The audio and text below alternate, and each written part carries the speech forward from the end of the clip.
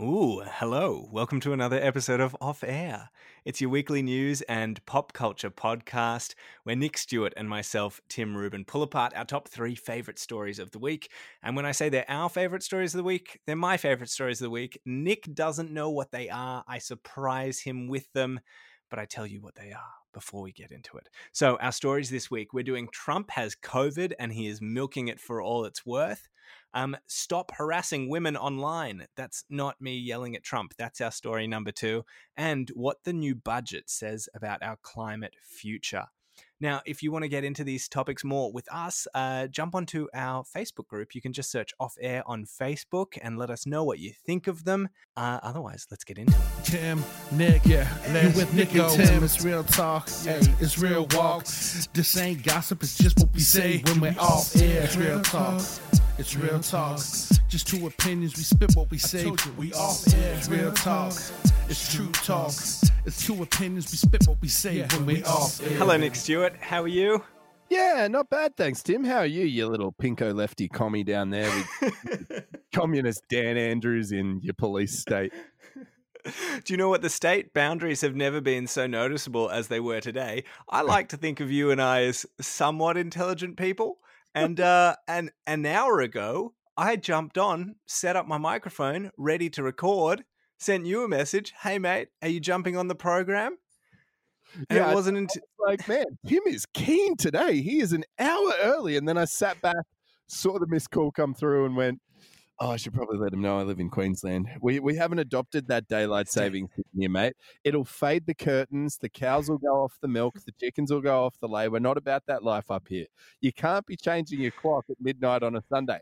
Where does the hour go, Tim? Where does the hour go?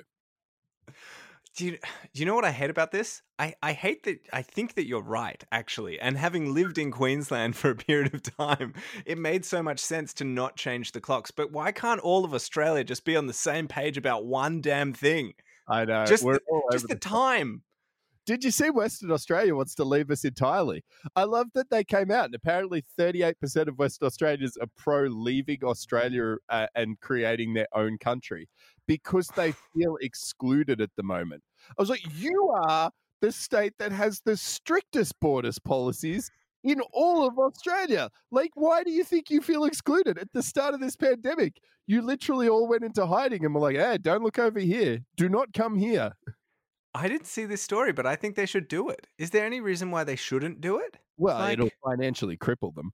They really they rely on a lot of money from the south, like the eastern side of Australia. From a governing perspective, they would be very much on their own. It would be a loose, like if people in Victoria and New South Wales, and if you're listening, I'm sorry, but people in those states think Queensland is loose. Western Australia is like the craziest parts of Queensland are spread across an entire state. But also, it's so far, it's so far away. Because when you're getting into regional radio, like you kind of have to make little deals with yourself about where you would and wouldn't want to get sent to. And for me, I was like, Perth. I'm not going to Perth. It's so far. Anywhere else you can drive home if you have to. You can really drive Queensland, Victoria, New South Wales. It's a day in the car. Yeah. The thing is, we're talking about the hour of daylight savings throwing us out. They literally exist 3.5 hours in the past. Like, even as we're recording this, if we lived in Western Australia, it hasn't even happened yet. That's my understanding of how time zones work anyway. What's the one place? Is it Adelaide? And they're the only place and they're like a half hour behind? It's not a big enough place to warrant 7 time zones. I feel like we should have one.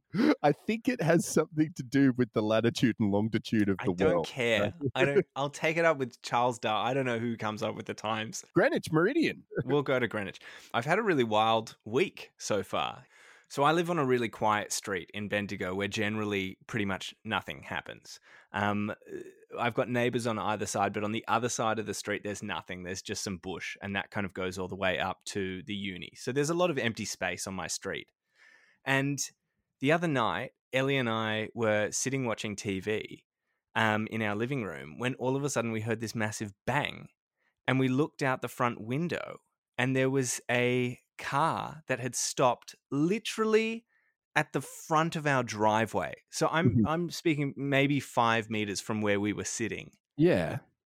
there was a car that was stopped, and my first thought was, oh my God, did they hit one of our cars somehow?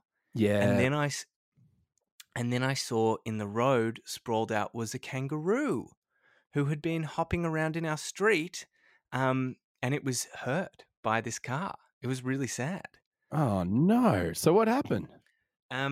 So the first thing that I did was, I mean, the car looked a little bit dented, but you could tell that the people were fine. The first thing that I did was jump on and Google animal services and called a lady and told her what had been going on, and then ran outside and kind of checked on everything. Yeah. The guys in the car were fine. They were shaken up. They were quite young. They were probably like 20, 21, something like that. And this kangaroo was badly hurt, and it was still definitely alive and was trying to hop around in the street, but wasn't able to. It looked like it had a broken leg or something. Basically, this guy rocked up in a big 4-wheel drive, had like big flashing amber lights and kind of blocked off the street. And I showed him whereabouts the kangaroo had hobbled off, and it had kind of dragged itself off into the bush right on the other side of our house, which is, again, probably 10 meters from our front door. Yeah. And so we then went back inside, and it was nighttime. I said, Ellie, do you want to jump in and have your shower and kind of get ready for bed? Because I didn't want her to be there right then. She was she was already quite shaken up by seeing the kangaroo being so injured. And then I watched through the window as the guy got out of his car and put the kangaroo down. He shot the kangaroo right outside our house. You didn't do it yourself. It's your street. I thought you would have been like, here, give me the gun. It's time. It was really intense. It was very real. And Ellie had gotten out of the shower, and he was kind of packing up his stuff, and she was still quite upset, and she was saying, do we know for sure, did it have a Joey? That's what she was most worried about. And so I said, I'll go and I'll ask the guy. And so I went out again, and I was like, hey mate, sorry, I don't mean to get in your way. I know you're trying to do this. My girlfriend she's a bit upset by everything. She wanted to know, does it definitely not have a Joey? And he goes, no, it was an adolescent male. Definitely doesn't have a Joey. And I'm like, great. Good. And then he jumps in his car, starts the car, and then literally as he's starting to pull out, stops the car, rolls down his window, and he goes, your girlfriend's a bit upset, is she? And I said, yeah. And he goes, I'll tell you what, I've got something that'll cheer her up. And then he shouts out his address, which is around the corner from where we live. Okay. I know that it sounds like the start of a horror movie. Well, and he was like a dude in his 60s with a gun and a 4-wheel drive. And he's like, come around to my place. I went inside and I said, Ellie, I've got something that I think is going to cheer you up. I said, put your Ugg boots on, put your jacket on. And so we jumped in the car and we drove. He lives like 2.5 blocks from our house. Yeah. And which I know was like, even at this point, like, and it's 11:15 at night as well. Yeah. It's dark.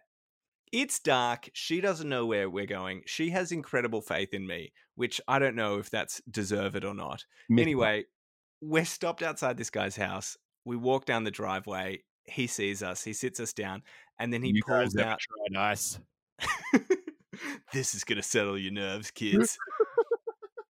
He pulls out a sack, like a Hessian sack, and he puts it down on our laps, and then slowly opens it up, and there are 2 little baby wombats in there that he had rescued after their mothers had also been unfortunately hit by cars.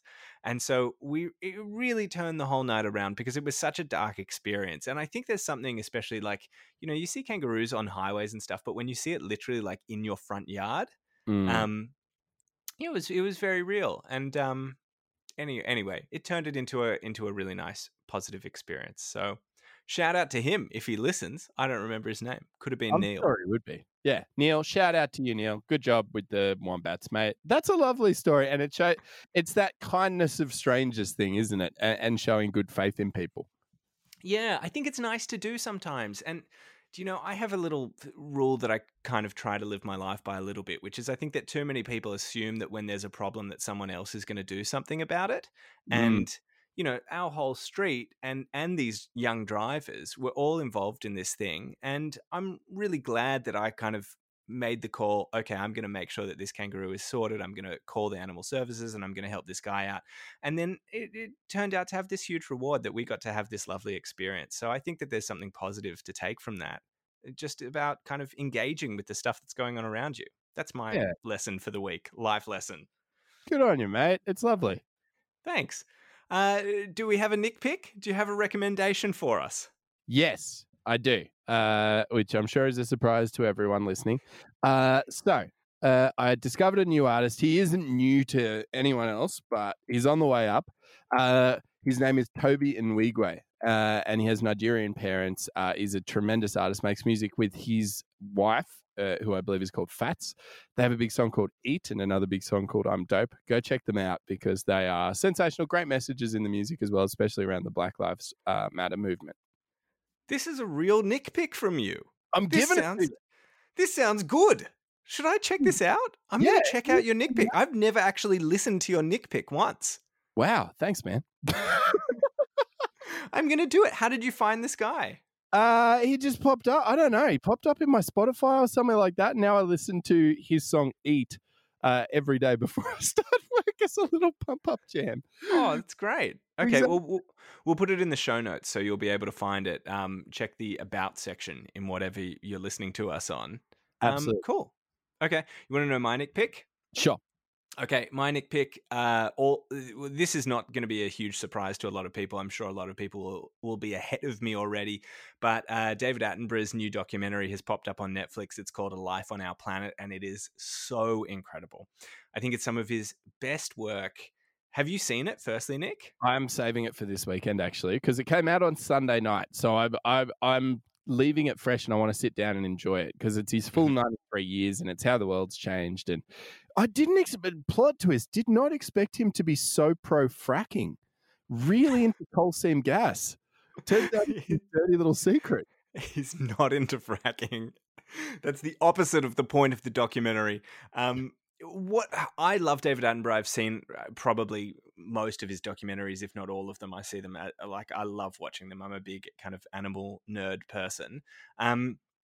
What I like about this is normally he stays very objective. I would say in his last series, Life, there was like a little slither at the end of each episode that was about the animals and then about the impact that humans have had on their environment. But mostly his documentaries are just about the animals, whereas this is all about it's one big thing. It's one organism, our planet, and we are a huge impact on that. So this is the first time that I think he really lets loose and actually shares his opinion on what's going on, not just interesting facts about the animals and their habitats and their lives. Well, I got to say, I'm pro-humans, and humans are winning. I mean, out of all the animals, we are kicking ass. We are really subjecting the world to ourselves, and I salute us. I don't know if you're going to say that after you watch the documentary. I'm going to listen to your song Eat, and you're going to watch the documentary, and we'll check in. Longer commitment. Okay, I was already going to do it, so that's fine. We can do it. Story number 1. They all have COVID. So, Nick, after months of attending maskless rallies, Donald Trump has tested positive to COVID-19. In the pursuing days, now like half of his camp seems to have it. Melania Trump has it. His campaign manager, Bill Stepien, has it. Press secretary Kayleigh McEnany has it. And former White House advisor Kellyanne Conway have it. There is so much to unpack here. This is a huge story. Firstly, just to begin, Nick, what did you think when you first saw the news? Oh, I don't know. I was taken aback, to be honest. I mean, at some point it was bound to happen. I think what surprised me more is how quickly everyone else had it as well. But that's the nature of this. It's a highly contagious thing. And what didn't surprise me is his attitude of just going immediately back to work. I think he spent 2 days in hospital and he was like, stuff this. The thing is, everything he does is such a movie. Like the filming of him taking the helicopter, I believe it's called Marine One, back to the White House and coming out on the lawn with the mask, and then the unveiling of his face really reminded me of Pauline Hanson pulling off the burqa for the first. What a great moment in Australian history! Yeah, I know, but it reminded me the way he just sort of rips the mask off, and then he was like, COVID, don't let it get you down. Don't let it ruin your everyday life, which is exactly what you should do. You should let it ruin your everyday life for 2 weeks. I think, a lot's been said about this already, and it's all happened within the past week since we recorded the last podcast. But I think one of the crazier things is who was driving the car in his motorcade hours after he tested positive to COVID? Yeah. There was actually a lot of, and this is the thing about this story, is there are so many different parts of it to unpack. So if you haven't seen it, then I think it was literally 2 days after he tested positive and he was still in the hospital, he decided to do a publicity stunt from the hospital where he took a motorcade and they drove around the block so that his supporters who were outside the hospital could like see him through the window of a car. Which And is some serious Benito Mussolini dictator stuff. Like, they have to physically see me to believe I'm alive. it was one of the most fucked things that I've seen, though, because I read, I mean, it wasn't a tweet. I don't know what it was. It was a post by an ex-serviceman, an ex-Secret Serviceman, who said that we in the Secret Service used to judge the people that we protected based on whether or not they would schedule important things around holidays. Because it would mean that the Secret Servicemen would then have to obviously be away from their family during things like Christmas, because anything that you do when you're the president has an impact on the like 30 people who have to follow you around everywhere for your safety. Yeah. And they wrote that this was just taking it to the next level, that now the latest litmus test was, do you care if I die of COVID? Because Trump deciding to leave the hospital to go for a joyride literally put that entire Secret Service staff at risk. I mean, that was just, how weird. Oh, the whole thing's been weird, though. I mean, but it's been the American response to it, hasn't it? Like, since the start of this pandemic, every other country has at least tried to feign some level of interest in social distancing and self-isolation. Whereas America the whole time has been like, it's a Chinese flu for old people. And they just push through. Like, we still saw giant parties all across Florida. We still saw spring break go crazy. People still attending college football games and high school football games. They haven't slowed down at all. And that's what their president has now done. Like Boris Johnson, from all accounts, got far more sick, the Prime Minister of England. But he was bedridden and basically did broadcasts from his study in his bedroom, self-isolating and trying to at least pretend to be a half-decent human, whereas Donald Trump's like, yeah, I have COVID. Maybe I'm immune now. Who knows? Fucking doctors, mate. That's who knows. Stay in the medical center. Stop infecting other people. Yeah. So when you say stop infecting other people, that implies that he definitely does have it. And there are so many different theories floating around. The first one that caught my eye was this. I saw this get posted literally the day that it was announced, saying that this is a perfectly timed publicity stunt. It means that they were probably going to have to cancel the second debate, which I think it would be a good idea from Trump's camp, because there's discussion about turning the microphones off now, which would totally crush Trump's whole campaign. I think you're leaning too far. I got to be honest with you, man. I think you're leaning too far to the left there. I don't think it would crush his debate. I think you are overestimating the competency of Joe Biden and the competency of the American people. I do not think that Joe Biden came out of that first debate a winner. I think if anything, his supporters would have been really disappointed in the entire experience and the entire experience of democracy in America at the moment. I agree. No. I don't think that the first debate made Biden look particularly good. It was just a shouting match, but it definitely didn't there was no winner because they weren't debating each other. No. But the debate aside, it definitely slows down the possibility of a second debate, Trump having COVID, and it meant that Trump, who basically just lives off media coverage, has had the most media coverage that I would say he's had so far from this. I mean, I've been Googling Trump and checking for news updates, and that's something that I don't normally do. I think that it has put his name right at the top of the headlines, and that's how he wins these things. So as soon as I saw a post by a news publication with that theory, I went, well, that's a really interesting theory. And you know me, I hate conspiracy theories, but I mean, this is a guy who he's a great publicist. So do you think that he really has it or Yeah, had it? no, 100%. I'm not that cynical. I think, but also, I guess I'm more cynical because if it was being used as a publicity stunt, he would have gone harder. Like if it was used as a publicity stunt, it would have been this huge thing of 3 days of Donald Trump's really run down and like broken man and blah, blah, blah, blah. And then he's overcome it and risen through the ashes and all of that stuff. Or he's got some sort of cure. Like I think some things in the world just happen.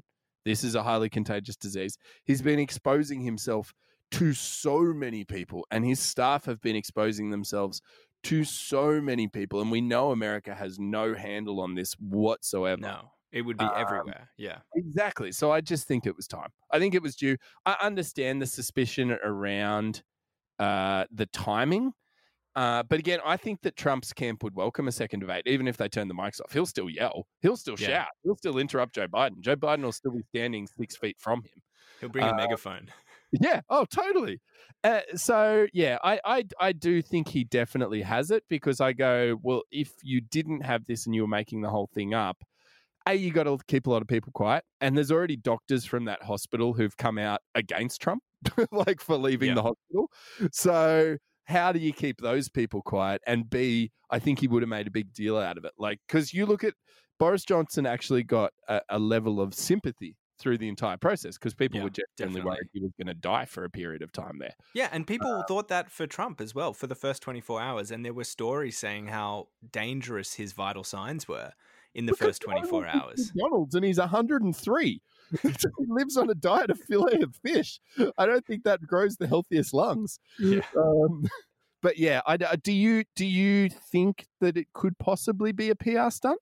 I do think that it could possibly be a PR stunt. I mean, we're talking about somebody who a PR stunt is not an alien thing for him. No. And for me, I mean, you already brought it up, but the cavalcade car that drove him around the block, he literally did a PR stunt within it. I mean, I think that to me spoke volumes about where his priorities were at. If the priority was about health, then it would have just been a quiet week, or a quiet few days.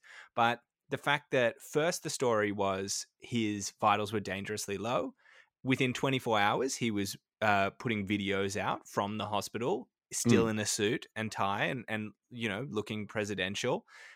Within 24 hours of that, he was doing laps around the block. And then... you forgot the bit where he didn't have a tie and he was signing his name on blank pieces of paper for a photo shoot and getting briefed on... Did you see this, how he did a photo shoot? No, I didn't see this. No. With no tie on, and it's him... he put out a tweet. It's like, still, I'm in the hospital, but I'm still being briefed on military affairs, which Donald Trump has famously said he does not like to be briefed on anything. And then the second one was him sitting at a desk signing his name on a blank sheet of paper. On a blank paper. Yeah. Just fill in the rest around it. Just put whatever you think is good. Yeah, I don't care. I'm about deals. Yeah, no, I think it definitely could be a publicity thing. And then I think like the timelines just don't necessarily add up. I mean, this is a 74-year-old man who, if he was really truly sick, he wouldn't have been feeling so much better within 24 hours, I don't think. He left the hospital within I think it was 3 days. And now he's tweeting. I mean, his tweets have already been taken down by Twitter and Facebook for breaching their protocol. That one? Or was it pro-life vote? Which one was it? When he sent up 18 tweets in a row that were just words and then the word vote, which he shouldn't be encouraging people to vote. If anything, he should be like, lines could be big. You should probably stay at home.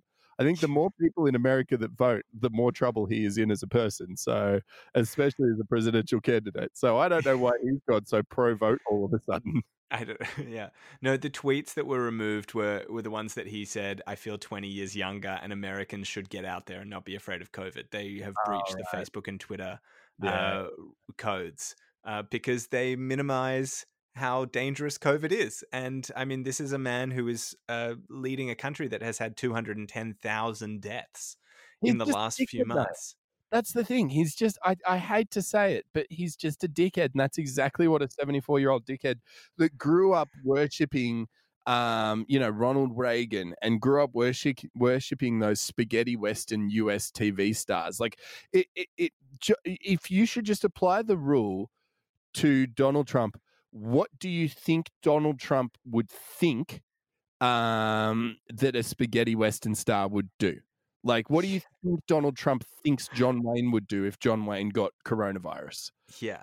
And he would he'd rise from his hotel bed and be like, nothing can kill me. Nothing.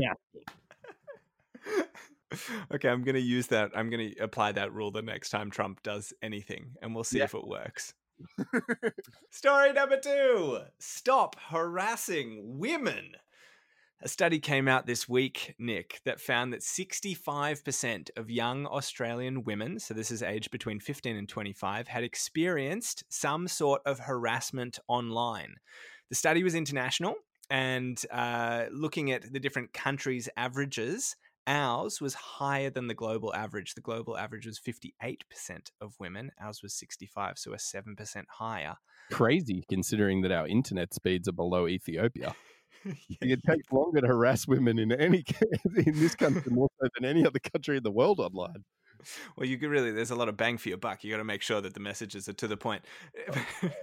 We shouldn't be joking about this so early on. Nick, why do you think that there's so much sexist aggression online? It's a great question.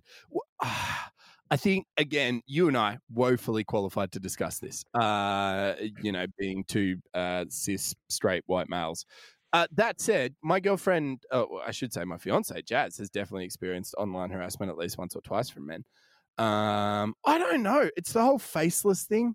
I think in Australia, it's a real anonymous thing. I can't say I've ever done it. So it's really hard for me to relate to these guys that, like, sending a dick pic. I fucking don't understand it in the slightest. I've never sent one in my life, especially not an unsolicited one. I was having a conversation with a girl the other day who received an unsolicited dick pic from a coworker of hers. Wow. And I was like, how do you, in your brain, go from having a normal conversation with someone about what they did on the weekend to like, you know what, I'm going to throw out there my penis. I don't know why this is such a big problem in our country, but it 100% is. Yeah, it 100% is. I want to circle back to the first thing that you said, which is, I think, a thought that a lot of people would have when they are joining this conversation with us. And the first thing that you said is, this is something that, of course, we as two straight white dudes are not necessarily the best people to be talking about. To be talking about this topic. And the first thing that I want to say is I actually really disagree with you on that. And I think that this is something that tends to happen a lot in the media and in our society, is that very often we look at these problems and we classify them and we say that only the people who are victims of those problems should be discussing them. So in this situation, it's very easy to hear this problem and go, well, this is a women's problem. So, maybe a women's podcast should be talking about it. And to that, I 100% disagree, because the problem is not the women. The problem is the men. Like, we don't have the numbers in front of us saying who's doing the harassment, but I would take a very strong guess that the problem is men sending these messages. And so I think that it's a conversation that more men need to be involved in, because we need to start figuring out why the hell dudes are behaving this way. And I think that we as men, and especially men who are involved in the media, we should be having vocal conversations about why it needs to stop. So, yeah, I mean, I think that we should be having this conversation. I agree with you, though, that I personally don't quite have, I don't wrap my head around it. It's not something that I've ever done before. And the same for the dick pic thing, like the whole unsolicited dick pic. It's not something that I can understand. Have you ever been around somebody who has done it or who has shared that act with you? No, but I don't think they do. I don't know. It's I don't think that I reckon there's a lot of silence and shame involved in this, and it's a real online thing. I think there probably is a bit of a bro culture, but you and I aren't we're not really part of that world. I think we are. See, I definitely have like bro-y relationships with a lot of my male friends. I don't have a lot. Like, I have conversations with people I choose to hang around, but I think a lot of that comes from like old high school ties and things like that as well. Is like, you've got your mates, that you've always been mates with, and blah, blah, is a bit of a dickhead, but you still keep him around because you've been mates since high school. Mate, I cull people like there's no tomorrow. I cull people like that guy that shot the kangaroo out the front of your house. If I don't think it, and it doesn't matter if you have a different opinion to me, that's okay. Yeah. But if I think that you're not going to add value to my life in any way, I'm not going to spend my time talking with you because I don't need to. I don't have to have those conversations. There's 8 billion people in the world. I'm sure I'm going to find other people that I get along better with, that challenge my views in a positive way. Mm-hmm. So I can't say. I think back maybe when I was in my early 20s, I was maybe around this a little bit more, but never being sexually aggressive towards women. And to further the point you made earlier, it's not that I don't think we should be talking about it. I think the best way to combat these things is through getting an emotional response from someone. And it's through building a sense of empathy with these guys to show what their actions are on computers actually translate to real world.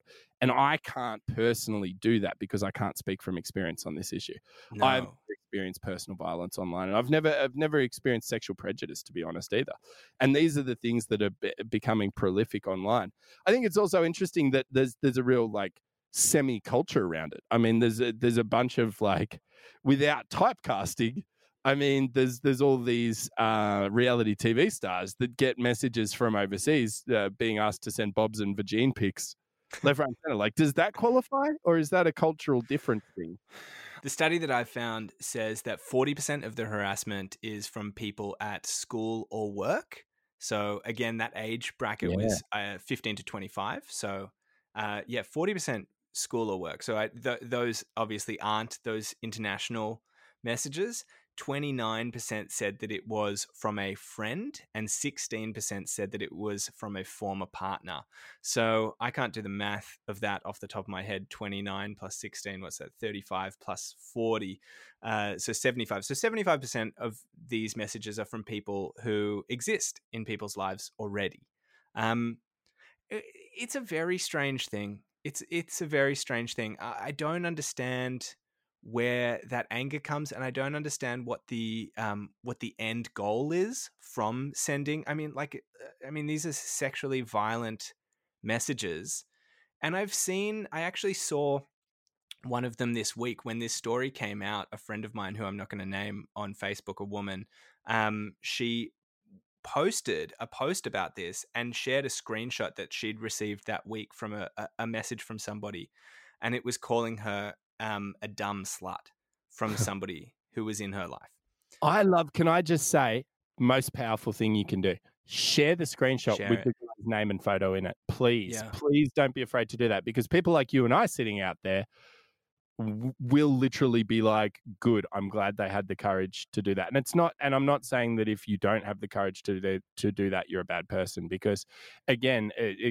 going back to that victim blaming culture, whatever you do as a victim of this situation is okay, and you need to process it any way you can. But if you do feel like you're in a position where you do feel safe and comfortable to share those, fucking do it, man. Those people deserve. There was a story in the news recently about a guy on Tinder who was sending sexually aggressive messages to women, and the just deplorable language, incredibly like, oh my goodness, he was intentionally choosing girls on Tinder that he thought were beneath him in his mind. Wow. And then trying to pressure them for sex, and when they wouldn't do it on the night, like when they wouldn't come round to his house that night, he would call them whores and sluts and fat and shame them, and essentially be like, you are a lesser person in life, and you know that. And he ended up, a bunch of girls, this is a really powerful story, a bunch of girls shared it online. It took off because social media people like Nadia Batogi, I think that's how you say her name. Sorry, Nadia, if it's not. And also Clementine Ford shared it. He ended up getting sacked from his job, which he should. Good. I'm glad. I'm happy to hear stories like that. I think that is definitely a great outcome and a great real solution through sharing and allowing these people to experience the shame that they deserve. I'm not sure. Do you know? I know that we're in different states, but I don't know what the laws are about insulting somebody online. I'm not sure if an insult is necessarily breaking a law. I know that threatening sexual violence is 100% breaking the law. But I think that, when we are talking about gray areas potentially of the law, where police maybe aren't able to get involved, sharing it and allowing the world to just have a little bit of backlash and a little bit of karma, I think is a wonderful way of responding. And, let these fuckwits lose their jobs. Let them be kicked off their local footy teams and let them lose their friends over it. I love that as a result. You're taking away their power. And that's the biggest thing, because for them, in their mind, the power comes from the anonymity. That in their mind, they're like, only you are seeing this. So I'm subjecting you to that, which is that's a very aggressive standpoint to have. So if you take away that anonymity and show that this is a real world situation, and you would never, ever say that to me in a pub in front of people. Yeah. And that's a lesson that we're all learning. We're all in a new age. I think probably if you look back at the end of the 18th century going into the early 19th century, that was the Industrial Revolution. I think this time will be known as the technology revolution, the internet revolution.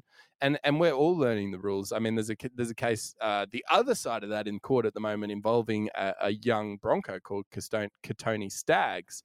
He had a sex tape. Bronco being a guy who plays for the Broncos, if you're not an NRL person. He's not a horse.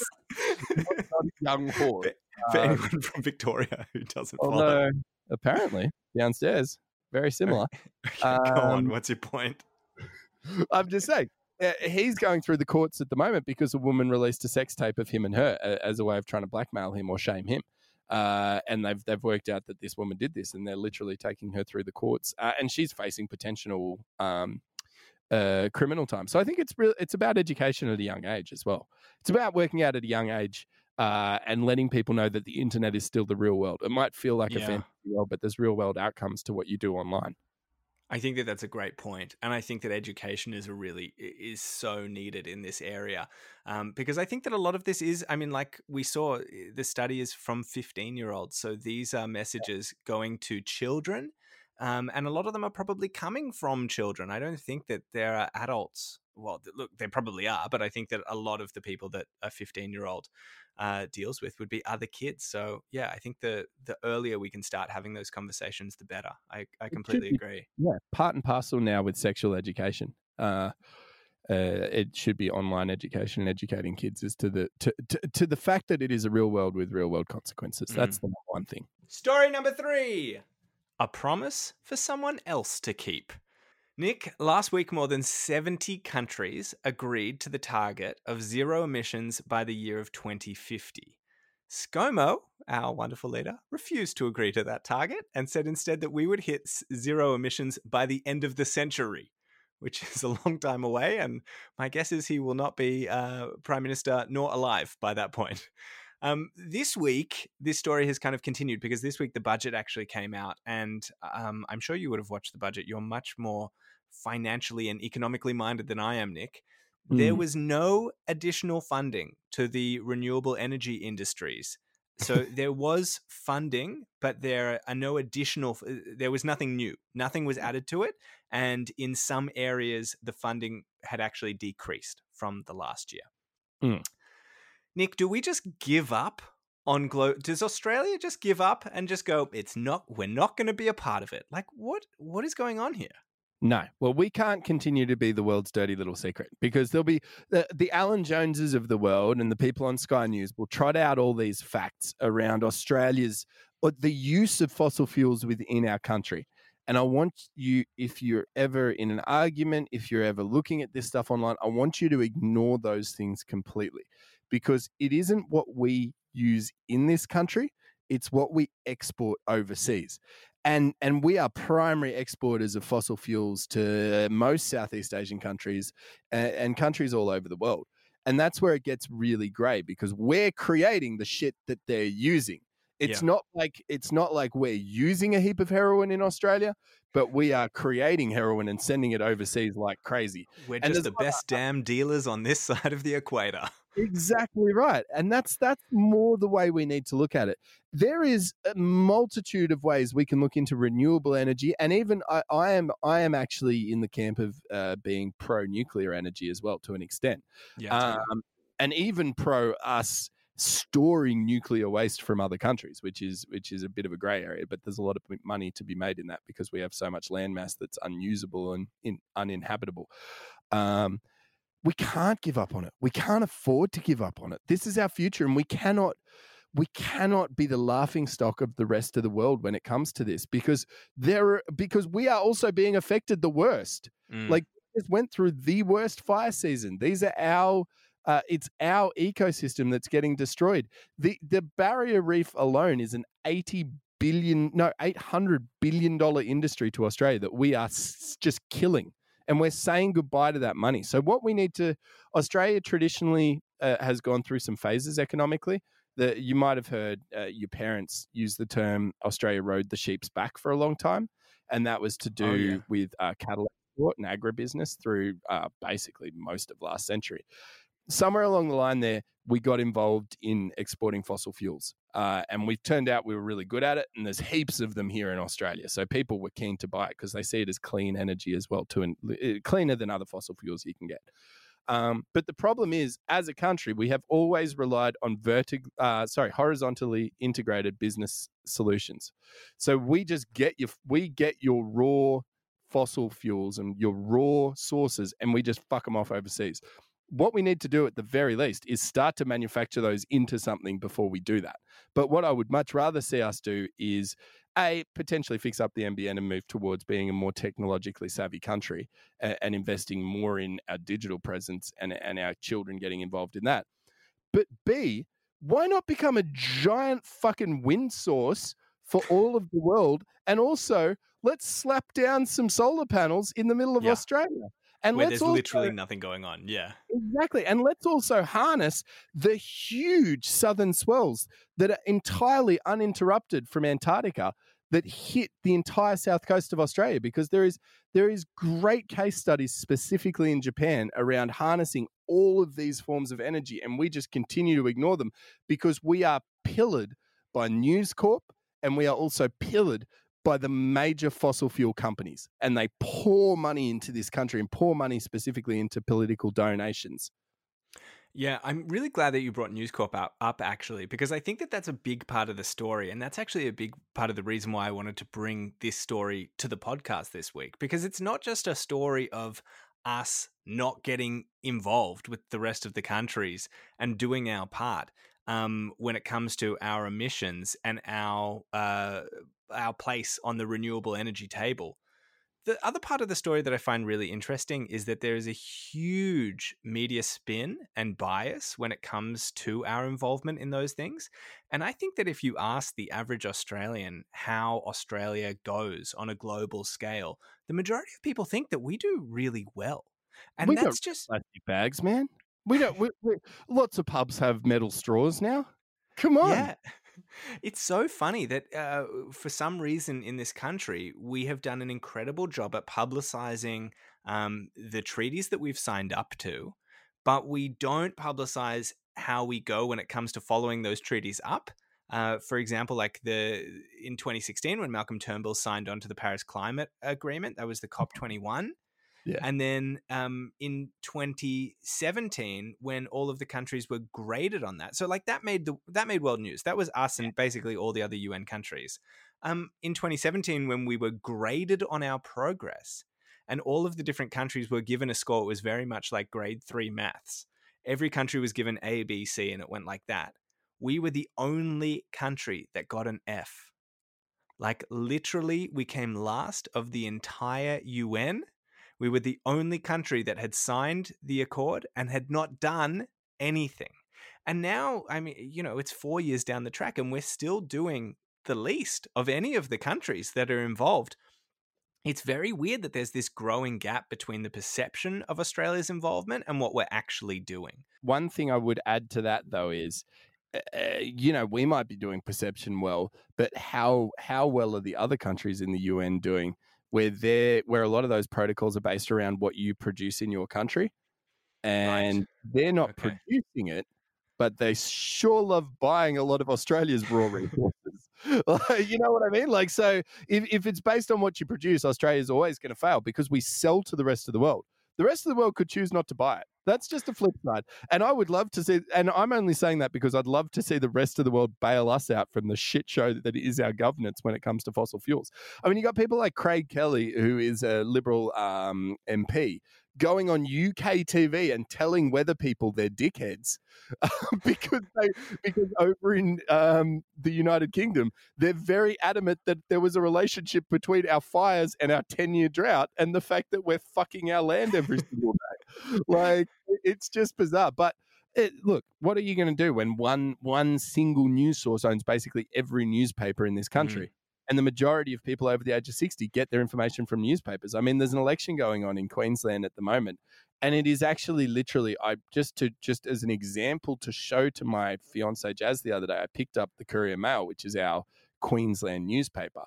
There was 4 negative stories about the Australian Labor Party on the first 4 pages, and there was 3 more on the back 3 pages. And on each of those pages, there was a pro-Liberal Party story. Even though the Liberal Party has absolutely no power in this state and hasn't had any power in this state since they sacked 16,000 health workers at the last time they were in power. Like, it's just, we're always going to have problems in this country when we only have one source of news that the majority of elderly people in this country are going to go to, because they still want to imagine that we live in this very simple world where Australia is great at everything and we are the lucky country.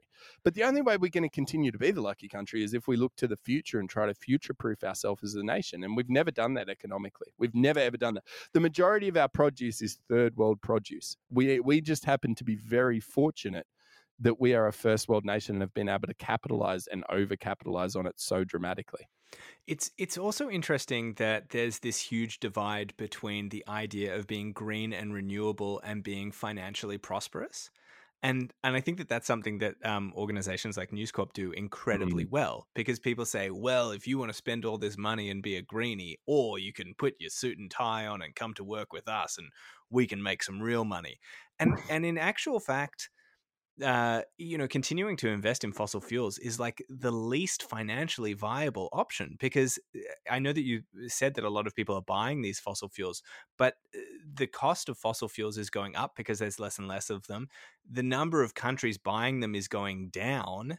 We are investing heavily in an industry that is falling apart rapidly, and we're doing it we're doing it in an incorrect manner because we don't own any of those companies. Adani is not an Australian-owned company. Barely any of them. Barely any of them. Oh, and India will not have them in that country because they are so immoral in how they work ethically. Yeah. But what I would say is, if you're ever on the fence around mining or on the fence around coal, go ask an everyday person in Gladstone if having a coal mine in your town is a positive thing. And they will irrefutably tell you that it completely fucks their small economy. Really? Because, well, as a town, if you think about it, if a mine pops up near your town, that mine will have a lease period of, say, 5 to 10 years where they're allowed to mine that area. And during that period of time, you get an influx of tradespeople who are earning well above average income. They're earning $200,000, $300,000 a year. All of a sudden, they want to bring their families there because they're sick of doing FIFO work and fly in and fly out and not seeing their families for 2 weeks. So they go in and buy all the houses, which in turn jacks up the housing costs of the places in those towns and dramatically overinflates it. So all the locals go, oh shit, I'm going to sell my house because I paid $137,000 for it and it's currently valued at $700,000. So they go sell it and they rent for a little bit, or they hang around the area, or they hold on to their house and remortgage. They go, shit, yeah, I've got $600,000 worth of equity that I'm going to tap into and buy all these investment properties. The second the mine leaves the town, that all falls through the floor. Like I have friends from Gladstone, and that's exactly what they did. The housing market boomed. They're like, oh, this is all fantastic. I'm going to remortgage. I'm going to use equity to buy investment properties, to buy new cars, to do all this shit. The mine's closed. He now is having to foreclose on 2 houses because he can't afford to pay his mortgage because of how dramatically these small little micro socioeconomic situations occur around these mines. They're just a travesty, and you're 100% correct. There's better ways to earn money in this country. I've never heard that be broken down like that. I've never thought about the microeconomy. And it's so interesting because we hear over and over ScoMo saying jobs, jobs, jobs, the mines employ people, but I've never actually looked at the impact that a mine has on a small town like that. So that's really interesting for me to hear. Wow. But it's not even going into the, mental health issues around mine sites. And if you want to talk about sexual abuse, I'm not pointing fingers and, everything's alleged. These aren't nice places to work. They're places where you've got a whole bunch of men and some women crammed into small dongers, which are essentially shipping containers that act as houses, for 2-week periods. And they're earning, NRL player money, professional athlete money, and then they go just fuck away their money for 2 weeks. It is jobs, jobs, jobs on a huge economic scale for 5 years, and then you have to find another mine somewhere else. That's it. But it on a human level, it fucks everything. I would love to see, you brought it up earlier and you spoke about the renewable resources that Australia has. And I would love to see us one day finally get our heads around the fact that we have a fucking gold mine, literally in our ocean, in the sunlight that is pouring down across literally millions of hectares that are sitting there unused. We have all of these winds blowing across these huge areas that we could be erecting different structures that could capture and turn this energy into some type of renewable power that we could then start exporting. Something in the documentary, the David Attenborough documentary, was they look at Morocco. And they said that Morocco, which a lot of people, it's definitely not like a booming first world country. Morocco now has one of the biggest solar farms, and they get 40% of their energy from the sun. And they are looking at being able to start going to 100 and then exporting energy to surrounding countries. And I looked it up out of interest, and Morocco is 1/17 of the size of Australia. So some of the best hash in the world as well. Don't know if it's related. I don't know the relationship. You won't leave for a week. All right. I reckon we wrap it up there. Nick, thanks for breaking down the top stories of the week with me. That was fun.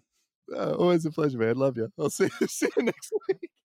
All right. Thanks for hanging out with us. If you are still hanging out with us, we have a Facebook group. It's called Off Air. Jump in. Let us know what you think of any of the stories. We love to engage and hear your thoughts. Plus, you can get a little sneak peek on stories that are coming up. We'll catch you next week. Bye.